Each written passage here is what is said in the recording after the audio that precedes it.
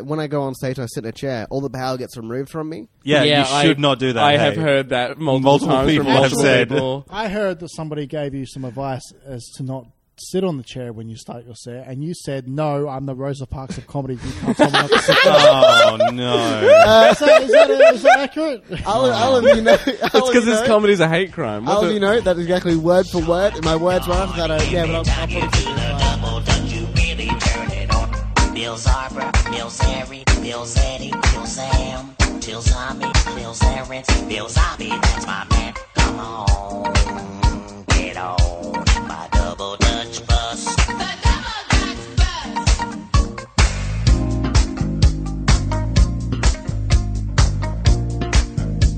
bus. And we are back. Welcome back to the show, ladies and gentlemen. This is Brief Interviews with Hideous Men. I am your host, Jez Watts. Oh my god, it is the final week of the Edinburgh Fringe, and I am emotionally checked out. Oh, I want to go home so bad. It's been like a fun Fringe. It's been good. I've had two of like the best performances I've ever given for like my 45-minute show. That's been great. Not every show has been great. I had a fucking brutal gig like a few days ago where when one of the people walked out past me, like I was holding like the donation bucket, he leaned in and he went, probably time to go back to Australia, eh, champ? And I was just like, yeah, you are correct, sir.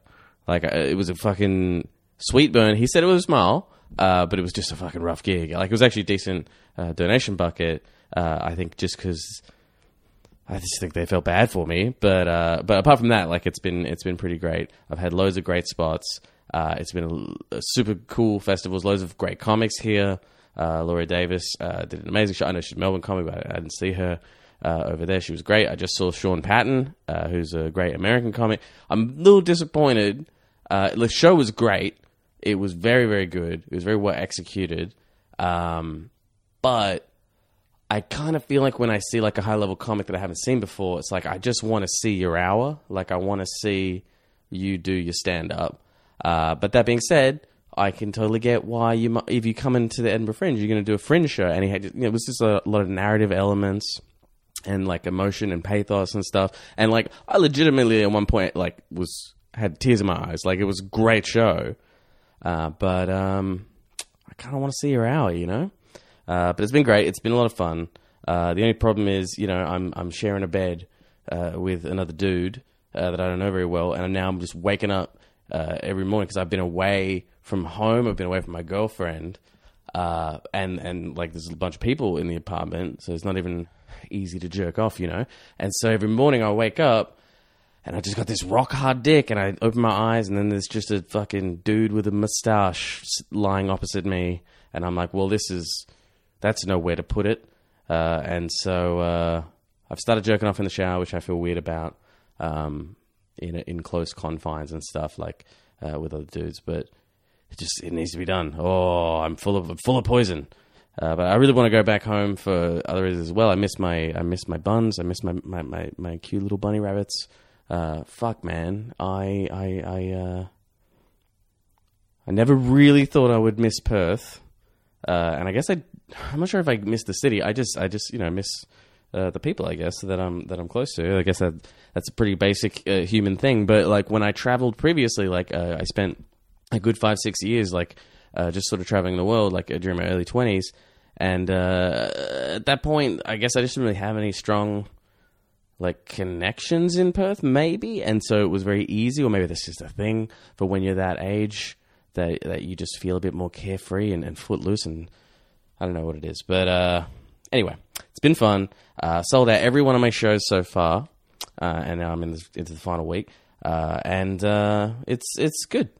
It's a good festival, and it's just maybe a little bit too long. Fuck, man.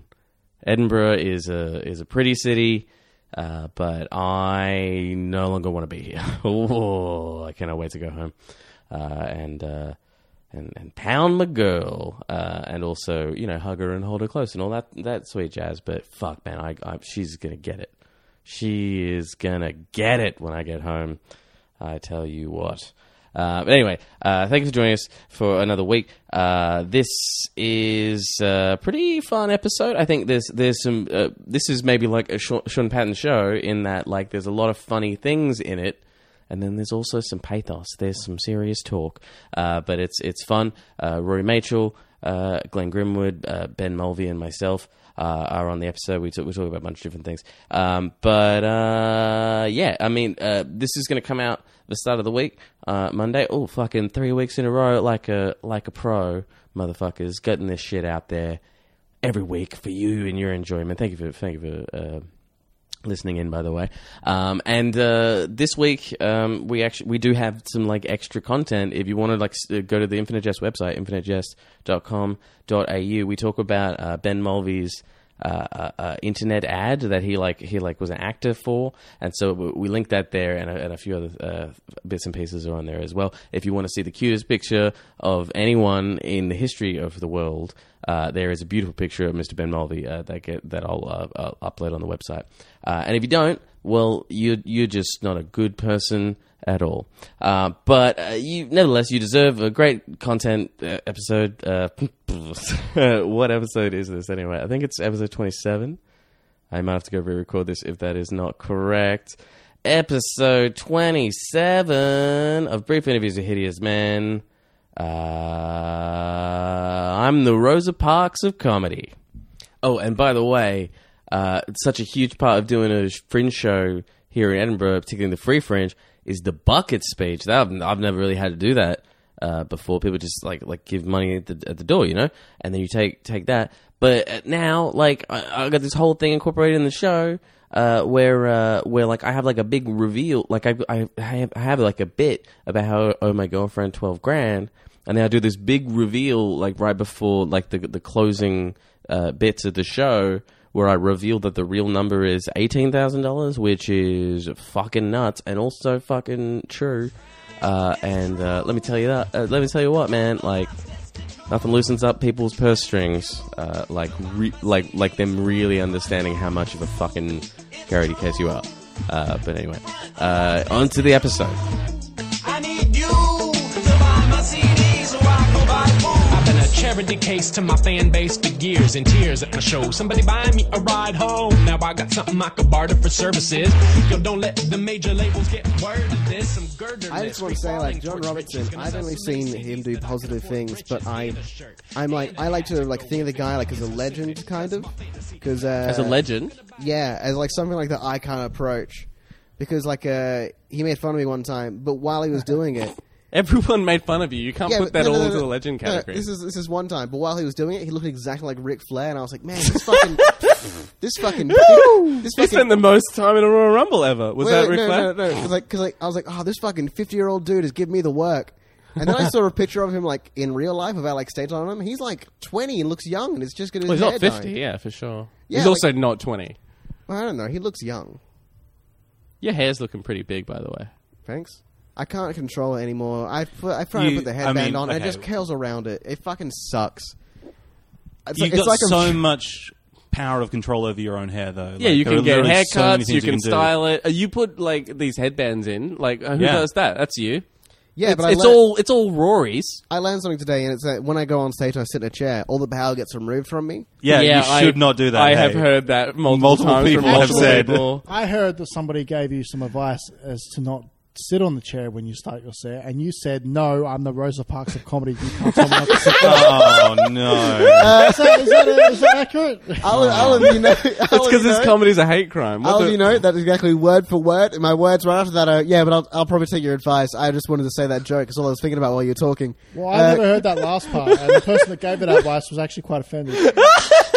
I thought that person might Maybe be you offended. should mention to that person that you're I not thought he really might be the Rosa offended, Parks. but at the same time, I thought like we were having a fun conversation. I didn't know like that person. If this is that person that I heard about, they were pretty upset with just you sitting on a stool. They were not like, having fun with their little piece of advice. I I'd rather specifically focus- told them to be like, oh, maybe you should just tell Rory, like, give him a bit of advice. And then he'd come back to me. I was like, nah, he said this. Fuck it. So I don't think he took it as a joke. I think he took it as being disrespectful. How could he take that seriously? Well, I'm the Rosa Parks of comedy because I sit down on the stool sometimes because I get nervous on stage. Okay, Rory, I think the reason that he took it seriously is because nothing you say sounds like a joke.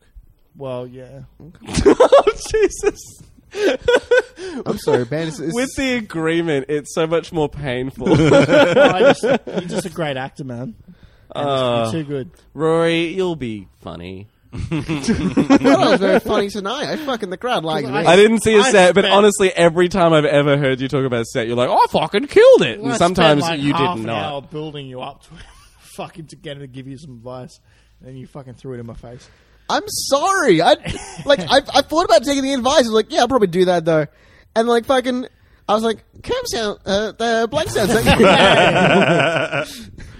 That person sounds a bit angry, but that's kind of just how that's kind of how they sound half the time, though. I don't know. I'm probably overthinking about it. Turns out, thinking about just the exact right amount. Well, not enough to go. No, not enough because you called yourself the Rosa Parks of comedy. When he told me, when he told me what you said, I laughed a bit. Then I was just like, oh. Oh, okay, this is a thing now. Also, Rory, if you really want to be the Rosa Parks of comedy, you would sit at the back of the crowd, not on the front of the stage. I think doing tech is basically like sitting at the far, far, far back of the crowd. Because it's, you know, it's where all the good people sit. You know, it's probably, I mean, I get paid for doing it. Mm-hmm. You know, I'm kind of at a point of privilege. I can turn people's mics down. Rory, I can say with authority as someone who used to do tech at Infinite Jest, the people that do tech at Infinite Jest are pieces of shit. They are the worst. They are the scum. The absolute scum of... But eventually they get paid $3,000 to go away. I'm waiting for that day. Me too, buddy. Me too. I would kill for $3,000 right now. I should just get paid by not in front of an audience, though. I did very well tonight. All right, this is a can we splice in? This is a challenge. Can we splice in the audio from the video of Rory's set tonight to see how well he did? I want to splice in every time Rory said that he did well on the show, but he said it on the podcast. Just have a whole episode of just how I did really well tonight, and then we'll have each one followed by I don't really have an impetus. We legit have a meeting about you know, if it's just going to be seen in a positive light, I can't be on the podcast being every gig is a fucking pile of shit. No, the gig was great. Yeah, the great it was audience. It was a really good. It was a really good gig tonight. Audience. Yeah, I had a great time. Yeah, someone downstairs and fucking flied people. Oh, there was no one there 5 minutes before the show. That's great. That's behind the scenes work. But what about on the stage work? You know, that's where I think, Rory, you're dropping the ball. You didn't have a gig tonight. No, I didn't. On stage. I offered you, and you went. Here's the thing. He might. Wait, did you offer me? I offered hey Ben, do you also want to get up? Because because I was talking to people yeah, you might be on if Jez isn't at this time because Jez is apparently fucking too big to go to his own comedy show. And I was like, oh, do you want to go on? And Shannon was like, pretty good, very high. Yeah. And then I was like, he was the next one, Ben, what about you? And I don't know what you said. I'm guessing it was or Shannon was like. Yeah, you got to do your spots, man. Listen, whether or not Ben got on stage tonight, he's working it every day in Adelaide. Yeah, dude, that's right. I saw this motherfucker on the side of a bus that's when right. I was just standing on a street corner, and I got mad but also proud. Where I was just he's done really nothing to deserve this, but that's my boy Ben. That's my boy Ben on the side of a bus. Is this that world famous actor Ben Mulvey? World famous mime? Because I guess you talk that's right. World famous in the Australian state of South Australia. The great state of South Australia. Adelaide, best country in the city. Best AB in the world. Former podcast guest James McCann. I'm famous, regionally famous in Adelaide because of an ad campaign, which I won't mention the name of the company because this isn't. I don't want to. You don't want to associate them with this pile of shit. I don't want to sully the podcast with crash commercialism. You know. Oh, thanks, buddy. Yeah, no worries. That is the most polite way you could have phrased that. But yeah, it's a good ad spot. Yeah, thanks. It really is. I was really happy with the way it turned out. I watched that ad with my girlfriend as soon as I found out about it. Yeah. And she was watching it while he was having sex with her. I'm just going to quickly bring up that ad now because last time I checked, it had over 100,000 views on YouTube. which is... Is that a lot? I don't know what YouTube well, I views don't are. know. Not in like terms of YouTube, but it's a lot for an ad that only is screening in South Australia, I feel like. I guess that's true. This is the thing. I actually think it's who looks up an genuinely... ad on YouTube? I think it's Like- genuinely funny. I think it's a funny ad. yeah. I don't think... Like, it's not hilarious or whatever, but it's funny. I think you were really well cast in it. Yep. As like As a like, shut-in. literally, my contract said geek. Which when they pitched the ad to me, they were like, "Yeah, we're kind of going for like like a cool hipster." I thought they were going for pompous geek. Well, I don't think they would have been. The pomposity was what you brought to the role. That would have been gilding the lily, I think. if on my contract it said pompous geek. But like I watched it like by myself, and I was like, "Oh, this is great! Got to show the girl." What did I call that? That's like calling her Mrs. Rory and the girl. Yeah. We're a shitty TV show. And then I was like, "Babe, check it out." And she watched. She's like, "Okay." And I was like, "No, babe, it's Ben Mulvey." And she was like, "Oh, cool." I was like, "You don't get it, babe." And she's like, "No, I get it. Like it's a, I it's just a dog." don't care about this internet ad. So this ad that I did has 201,000 views on. I guess that's a lot. on YouTube. It It sounds like a lot of numbers to me. I mean, it sounds like a lot of people to have seen me do a thing. It's more people than should have ever seen you do a thing. It's more people than have ever seen me do stand-up comedy. Like, That's by lucky. a order of magnitude. Yeah. So hey, I should move to Adelaide and try to capitalize on. This is I was actually thinking of this while I was there because obviously it's Adelaide's real. I had a good time, but it's tough to get audience in. If you had come to Adelaide and you could have just marketed yourself as the guy from the bus, like the guy from the sides of the buses, honestly, I think you would have got people in. You wouldn't have, I think, necessarily had a good show to give them, No. but they would have come. What if half the show was him like getting into the show, not saying anything, waving at the crowd, sitting down, and just on the chair from He the just advert, recreates everything from the everything advert, starts happening.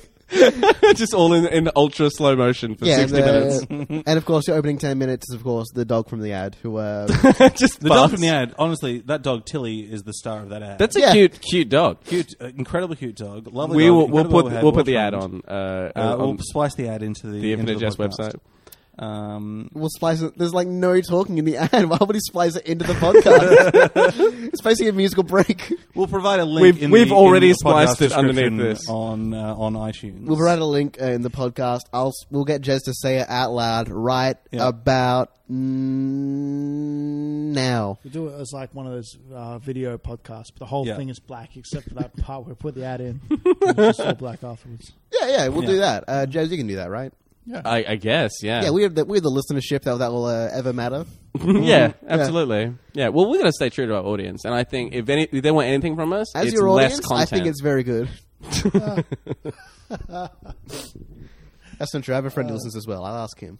Hey Ben, Yes. I want to check back in with you. Sure. How's the medication? Uh, How's your life, buddy? honestly, my life's great at the moment. Oh, sorry, for Great. listeners who don't know, Ben is Jez's grandfather, apparently. Yes. Yeah, that's why he's shaking his medication, making sure he didn't That's soil why we have himself. a very fraught Avid relationship. listeners will remember the episode of the podcast. This Time does plus count comedy as Jez's one equals vocal year. Time plus comedy equals depression. Equals depression. That's right. In which Jez and I talked for a good 40 minutes or so about the fact that I One of our started most taking- popular episodes. Yeah. With upwards of... I don't want to say the number now. It's depressing. Please. But no, there's some people. Hey, we're talking about depression, so All right, yeah, let's say there's about 100 people that listen to it. Oh, That's actually pretty good. That's actually pretty It's good. not a good number for podcasts. It's not Unbelievable. 201,000 views on YouTube. Yeah, maybe you could link our I podcast thought you in were gonna the say, like- video for that on I YouTube, thought you and were that would gonna help say, like, us. 40? No, Jez, there's like 100 people listening to that Jez, one. how many people that listen to it were from Adelaide? I don't know. I should break down those metrics. You shouldn't. There's definitely some people. There's probably not. You should- No, there are. Um, There are definitely Adelaide people that listen to the Yeah. podcast. Hello, The next time Adelaide. you're in Adelaide, you should get to go to a bus depot and find all the buses with my face on them, and then just spray like a fuck QR code with a link to that episode of the podcast. A little bit of guerrilla marketing. What's our usual average? I think. Oh, we go anywhere from like 40 to 100, pretty much, for episodes. Really? Again, guys, the fact actually that quite we're surprising. excited about this speaks to a level of depression. But 100-person audience, like that's 40 people. That's like... Yeah, that's a good open mic night. Like, 40 people is a good night. I mean, it's growing, guys. It's growing. Let's harp a little bit less on podcasts it. that start off have like 10 listeners. Yeah, like, Like 40 to 100 is like good for Guys, your first. can we actually maybe quite stop? good. Can we stop harping on? Anyway, Ben, how's your life? We're not harping. My life- we're my pump life's- it up. my life's great. The podcast is going great. Sure. No, my life honestly is going really, really well at the moment. What are you on? You would have said on the previous one, but Yeah, so I am taking a drug known as Prozac. okay, classic drug. Classic Prozac, classic antidepressant, classic SSRI, or selective serotonin reuptake inhibitor, as they are also known. And yeah, like honestly, I don't know. I don't want to sound like I'm proselytizing about drugs or antidepressants or whatever. God, you don't want to sell your proselytizing at all. That's just a Guys, mistake. he likes $5 words. Look, I do like $5 words. I like using precise words language like that, because it Ben- more precisely describes the And it's important that people know he's smart. thought that I'm trying to communicate. I just want to say, but like using words like that, you could have used that to buy a pass to Infinite Jest every Monday. Sure. Dumb you could. Sure you could. yourself down a bit. You can invite a few friends over here. You know, have Yep. a big night. So look, anyway, I don't want to Upstairs the proselytize defectors. about psychotropic drugs, but like I do. yeah. Not- They're great. They're pretty good. Yeah. Also, Shroomfest coming up. Yeah. Hey, plug I'm very that one in excited. there. Very excited. Am I on that lineup? I'll be on that. Lineup. Yeah, you will, buddy. Fuck yeah. Gotta find me some shrooms, though. So, ooh boy. So, but anyway, yeah. Honestly, I feel like getting on antidepressants has actually changed my life. Like, I would not be surprised. yeah, like I, honestly, like where I am now, how I feel about myself, how I feel about life, how I feel about the future, like just like You feel like there is a future, I I suppose, feel like there is like, a big change. Like I can't even get into like the levels on which like anxiety and neuroses and stuff have kind of been stripped away, and I just sort of feel like, oh, now I'm living life as a person lives life. Like I feel like. Do you feel like you have fun? Because obviously this is an improvement, right? But do you feel like you potentially your personality has changed in fundamental ways you didn't expect? Do you feel like you're the same person, just happier, or do you feel like you're actually maybe a different person a little bit? No, I feel like because that's the fear I think I have. Yeah, about absolutely, and that kind is of a fear that I had going into it. But I really feel like I'm the same person, just with like the I don't want to say like, well, obviously the negative parts about myself, but like the things that were causing me to act in really negative ways, like the anxieties that I had and the neuroses that I had, and like the issues that I had with depression and how they would like cause me to act in particular ways. Like obviously, like I've and we've had incidences in the past. This is. I've been thinking about this lately. Yeah. I'm definitely because I think we had a thing a few weeks ago where I sent you a message. I was like, "Oh, we need to like take a friendship break, essentially." And I think I said something about how the relationship is toxic. And you sent me a message back and you said, "Listen, I'm the toxic part of that relationship." You said, like you were the toxic part. I didn't reply because I was still upset at the time. I've been thinking about that though. No, that's a cooperative thing. Yeah. I think you can't. One person is not toxic. Like two people together and the thing they create, that relationship can be bad. Yeah. And I think I've got plenty of problems that I think it's an opposite of synergy. Mm-hmm. Ben, I'm going to ask, how does this new outlook change the Mulvey method? Is it the same, or is it like... Oh, that's an interesting question, actually. That is an interesting question. Because the Mulvey method is primarily born out of a depressed person's approach to the world, and then it's just working out because you're charming. I suppose so, yes. Like, I guess I haven't really taken that much of a different approach in that. I think it's kind of distilled the Mulvey method down to... And I think a lot of people have said this about me recently. I just have a generally more positive outlook and a positive attitude about things. And I don't know, like, I think what it's solidified for me is the idea that I should try as much as I can in life to create as little friction as possible. And that both means, I think like the Mulvey method essentially was about trying to have as little friction with life as possible by skirting around responsibility. But now I'm like, no, I want to have as little friction throughout my life because I'm doing the right thing and like I'm ensuring that like problems don't arise. And so I'm like taking proactive steps to stop things happening. So like it's like I'm still trying to be as chill and like like trying to have as little like friction against... method? Just be fucking chill, bro. Just be hell chill. Just like just don't sweat the fucking small stuff. I don't know. It sounds really dumb to say. The small don't sweat the small stuff. You just got to get this down. Yeah. Ben, if I'm on the Mulvey method, can I still sweat? Oh, yeah.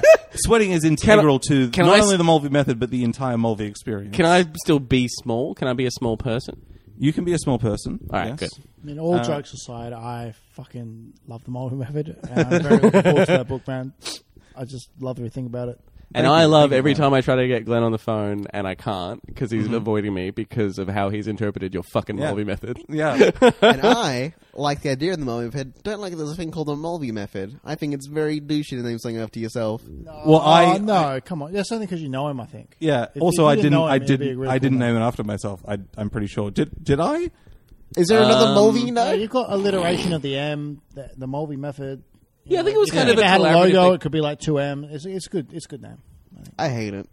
Well, that's because you Okay, know well, that's your opinion, and that's fine. You can have Wow, he is on antidepressants. Yeah. No, but this is what I mean, right? Like, I just, in every situation, I just try to be like, how can I not make this about myself and just like, I mean, it's pretty cool. I sound like such a hippie, but like, it's actually really cool. And everyone's like, I honestly feel like, other than like some minor exceptions, in most situations, everyone is trying their best, and like far be it from me to presume that someone else is being a dickhead intentionally. Like, probably if they're trying their best, and if they're being, if they're being a difficult person in some kind of way, it's probably because there's something that's difficult that's happening to them, and.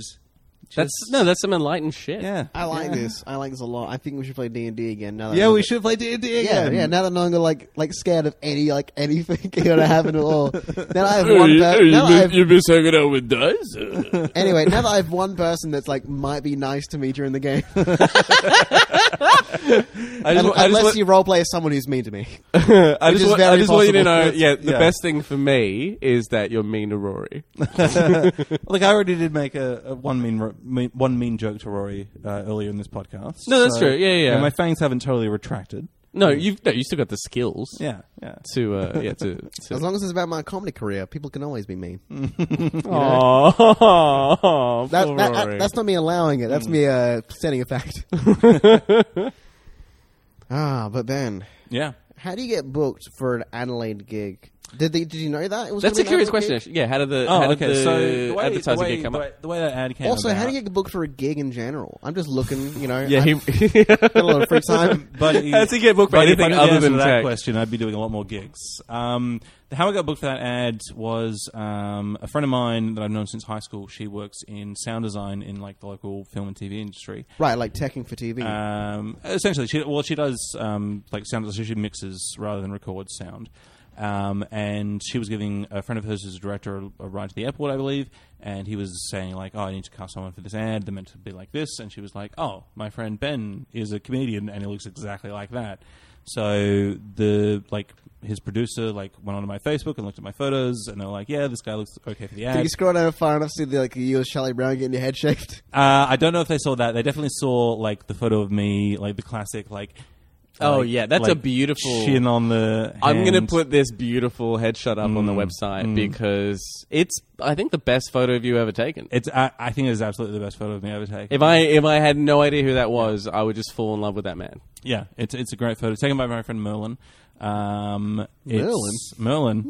Don't do it. No, I'm not going to go into that. By the way, that's the one thing on my store that's been bought. By the way, you have a Merlin. No, that photo. Yeah. Oh, I see. By the way, naming things after yourself, very douchey. On my Raw Corp store, where I saw all my Rory Mitchell merchandise, that's the one thing that's been bought that isn't me or Kane buying stuff. Mm-hmm. Was that JD that bought me on a book I don't know. bag? That's how the story goes. Former Jester. Former Jester, yeah. One of the where fallen. are you? Come back to us, JD. Nah, his wife told him to quit, and he did. Yeah, fair enough. If my girlfriend ever told me to quit, I'm 10K in the hole. What can I do at this point? Quit. I'm going to do whatever she tells me. Yeah. So anyway, did I finish that story? Basically, they you more or less got it. They saw the photos of me. They gave me a call, and I was like, yes, absolutely. I want this job. Yeah, because I got offered. I got offered like a documentary thing. This is a while back. I don't know, you might remember this, but that came through. It was the whole documentary idea was that you give up generating metadata for a month, and so more or less you can't use phones, you can't use ATMs, you can't use technology. You got to be like a Luddite for a full month. And they had they pitched it to ABC. ABC was interested, and then they needed to find somebody. And then the whole way that I got involved in it is they were looking for someone who might be interested. They said, "Oh, maybe we'll look for a comedian." And they're like, "Oh, we don't know any comedians." And then the guy who used to sleep with my ex-wife, that I kind of know, who's in film and things, she asked him. She's like, "Oh, do you know anyone?" He's like, "Oh, yeah, I know the only comedian I know. Yeah, it's Jez." Yeah. And so I went in for the thing, and I was a front runner. I ended up not making it, but it's interesting how these casting things often seem to go through very roundabout ways, and it's not like they go to like some authority like, give us all your headshots. It's just like some friend of a friend, and then like that was going to be a couple of grand. You got like a bunch to do the ad, and also it happened, so it's a better thing. But it's interesting how like this stuff just sort of and I think comes around. Absolutely, and I think that's the way that most opportunities kind of arise. And it's also like, I think even outside of entertainment, like in science, which I used to be a scientist, like apparently something like 60% of jobs in science are not advertised in any form. It's just like, friend of a friend of a friend. And this is another reason I think the Mulvey method is great, is because if you don't ruffle feathers and you're just kind of a cool dude, I mean, it's not the purpose of it, obviously, but like people just end up knowing you and not resenting you, and then like when opportunities come, they're like, oh, well, that's a cool dude. Why don't I give it to him? That's how you got the telecom job. Yeah.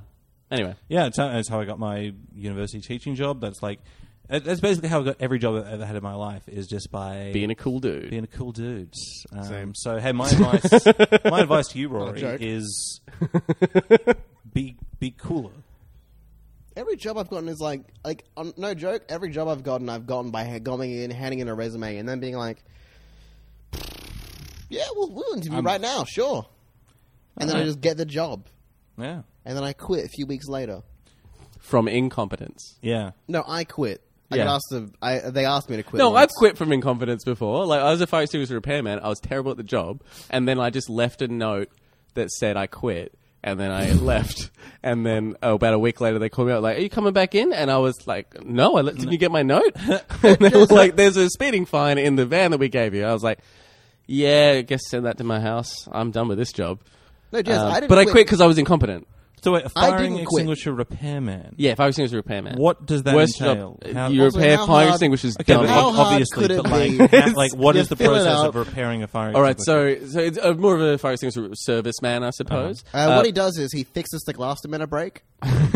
Every time someone crashes it, you go and you replane the glass. No, so you got to go. Like, fire extinguishers got to get serviced, so that they're like ready in case of fire. So every 6 months they need to be serviced, right? Yep. So you pick them up, you test the pressure, you might need to like discharge them and replace seals and all this kind of stuff. It's going to be ready in case of a fire. And the company I worked for, like this is the only time I ever went on unemployment, like in whatever we call it, the dole. I got back from Malaysia when I was with the army. I had a bunch of money. So I watched movies that I bought from Malaysia, like pirated movies. I bought like 600 movies, and I spent 3 months not leaving the house, just watching DVDs. Nice. And then I went all the way back and then watched all the commentaries. Fucking hell. It was sick, bro. It was so good. Also discovered crystal meth, and I had a lot of time to watch. But yeah, so I did that for like three months, and then I ran out of money. And I was like, oh, fuck, I'm out of money, and I don't like this whole idea of going on the dole. So I was like, well, I went on it for like a week or so, and they were like, you got to find a job. And I was like, yeah, I got to find a job. So I took the first one I could find. Fire extinguisher repairman, $500 a week to do real long hours, drive half an hour to get to work, and then you have to go and not only install fire extinguishers, pick up fire extinguishers, and like actually shooting fire extinguishers, that's fun. Yeah. Like with a gun from far away. Yeah, that's right, with shotguns. And then the air comes out and the guard's like, oh, where'd he go? Yeah, exactly. Then you hide in a cardboard box, and but like getting a fire extinguisher and firing it, that's great. And sometimes you have to do that.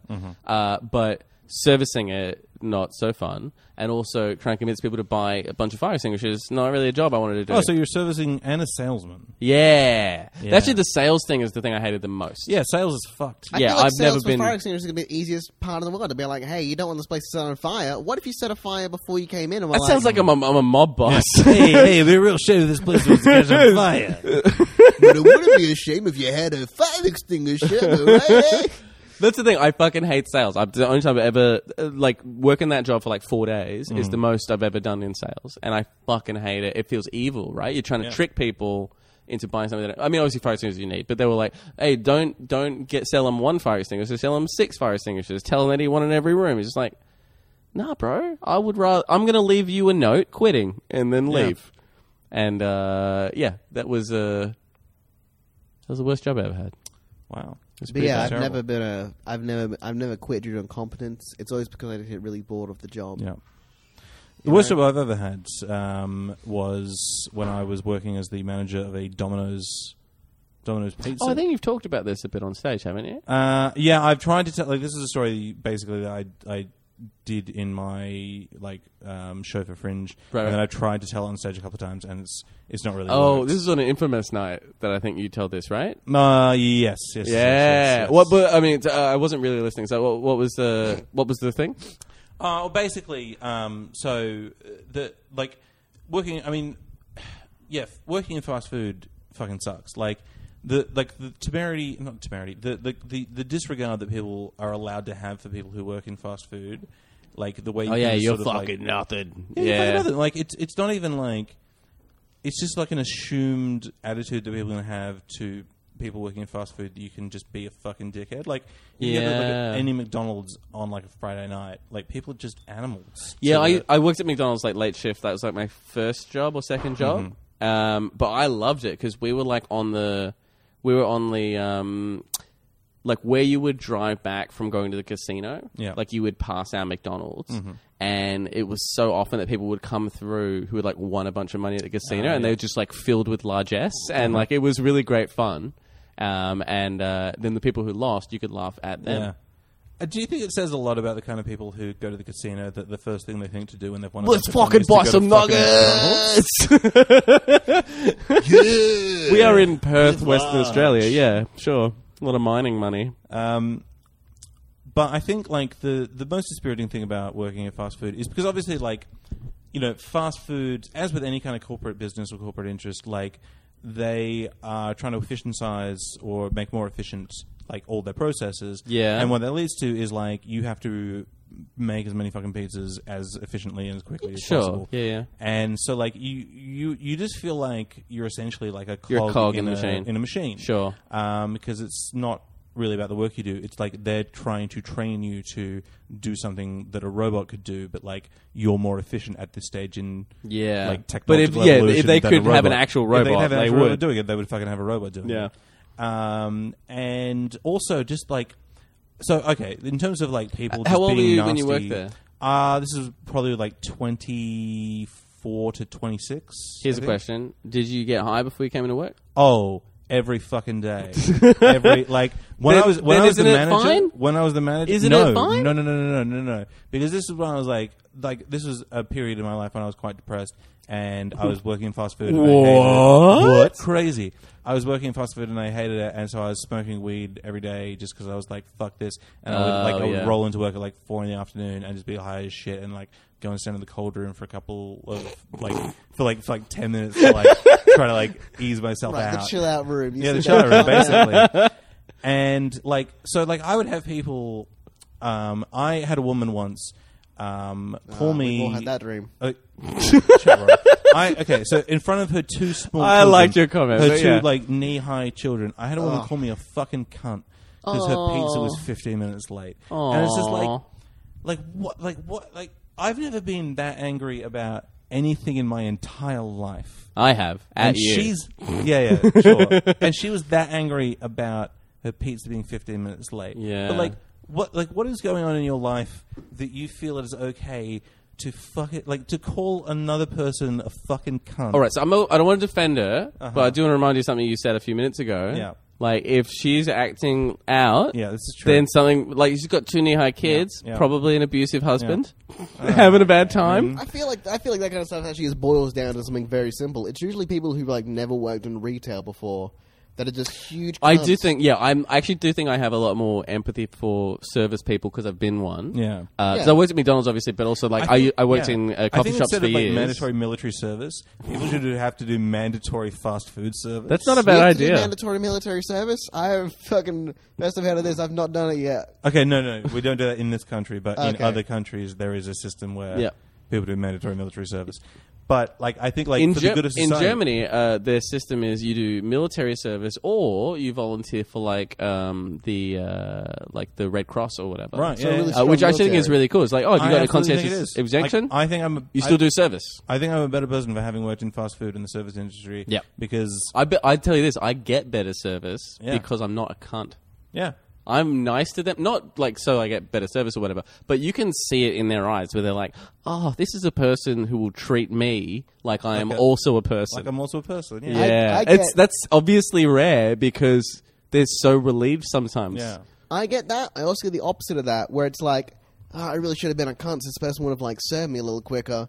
'Cause I don't think it's how it's going to work. No, because like I don't mean like being a cunt, but like being like a little more aggressive. Because I was at KFC recently, and I waited 15 minutes for my burger. Sorry for my obviously my original tennis back, of course, the only thing to get.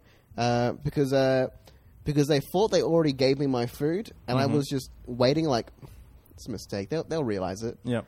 And the whole time in my head, I was like, I wish I was a cunt. Yeah, So I've been it's- there. I've been there. I've been. Well, in I that got situation, news for and it is you, a bummer. Rory. No. But I've been in that situation, and it is a bummer because it's like, oh, I'm You're a I'm cunt. completely unimportant, and no one cares about me, and no one's aware of my existence. Oh. But yeah, that is totally the thought process I had when I did not get a burger from some burger joint that doesn't exist in Leaderville anymore. But Not since they crossed Adelaide's Ben Not Mulvey. since they crossed fucking was Adelaide's grilled. favourite son, Ben Mulvey. It was grilled, so everyone knows. no, I think this is pre-grilled. This was like Just burgers? 2000 and it was like 2005. Just a that patty? I went to this place. This memory is fucking burned into my mind. Like, this is stuck with me. I understand. All these been bad in my mind as well. But here's the thing, right? Do I think that I would be better off getting angry and like being like, "Hey, where's my burger?" Or am I better off just like letting them ignore me, and then they discover their mistake and they feel super guilty, and then they give me like a free burger card with it already stamped because like because I'm very sad and I look like I'm about to cry. I feel like being pathetic at food places is great, and it I gives feel me- like it's expected. no. The thing is, like being like my level of pathetic, where I go to like Zamberi's and order like a burrito with double meat, please, and can I with regular meat, please, and I'll just have cheese, no salad or salsas, nothing like that. You know, salad doesn't cost extra, right? He Yeah, I just know. doesn't like salad. I don't eat vegetables.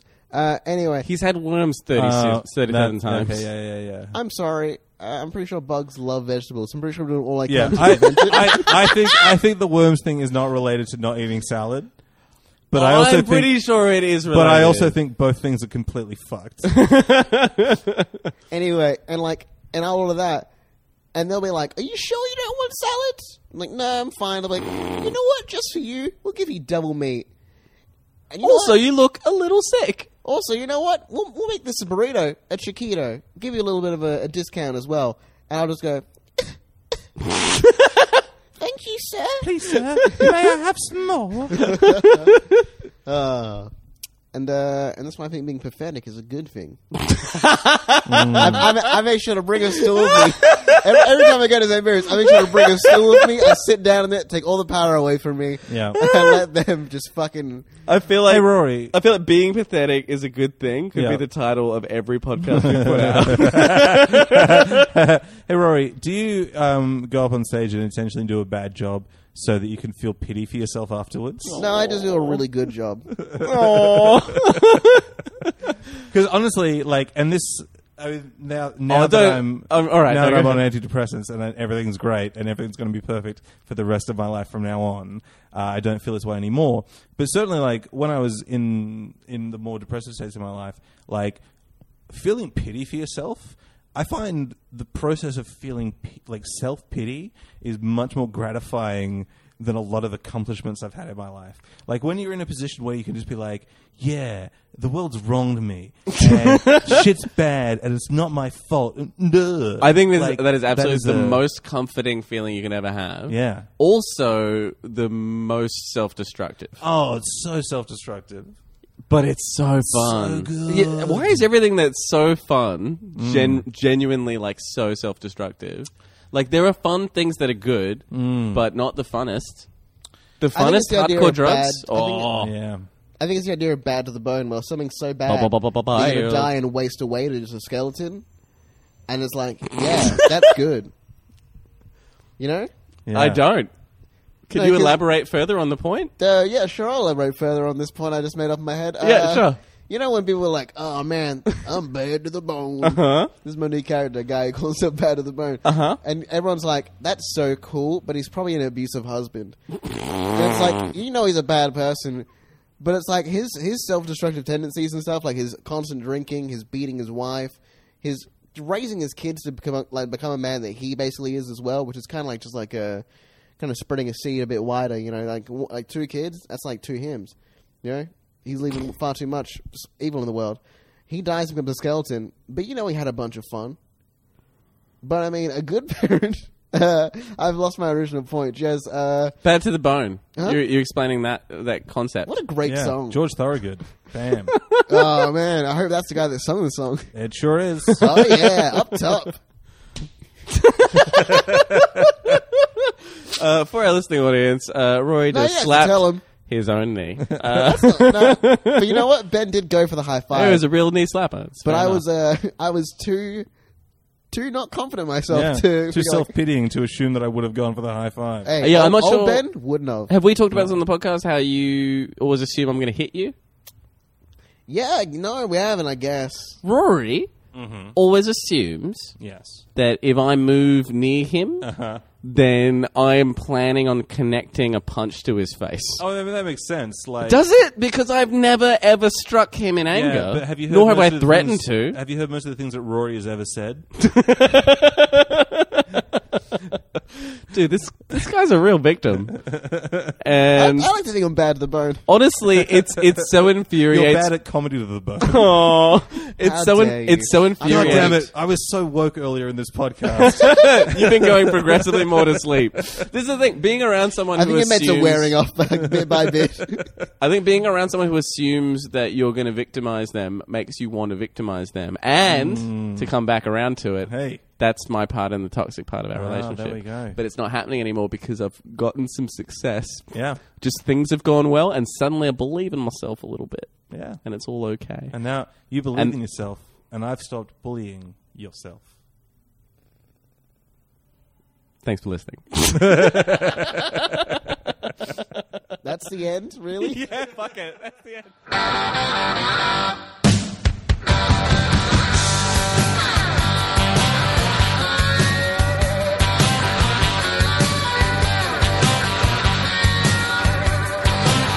Now on the day I was born, the nurses all gathered round. And that is the episode. Thank you for tuning in once again. You can follow me on Twitter at Infinite Jazz, or on Facebook and Instagram. All of that is at Infinite Jazz.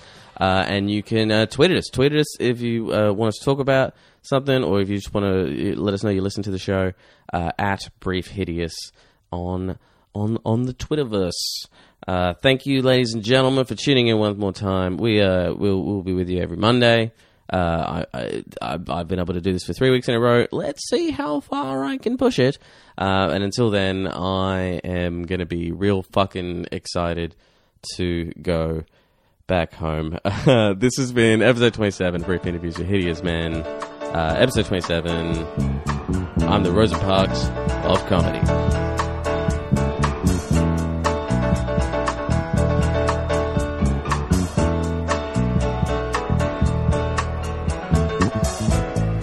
been a whole lot said about your city living. They told us that the streets were paved with gold, and some of us believed them, left our homes and came looking. But that was just another story they told. I got to get back and see my people someday and some way. My old Uncle Henry don't believe in them airplanes. Lord, you know he sure been good to me. Gave me piggyback rides down them dusty highways when I came just up to his knees. I got to get back and see my people someday in some way. I never thought I'd be lost and searching for one warm friendly smile. I never thought I'd be running through them city streets like a newborn child. No, no, no.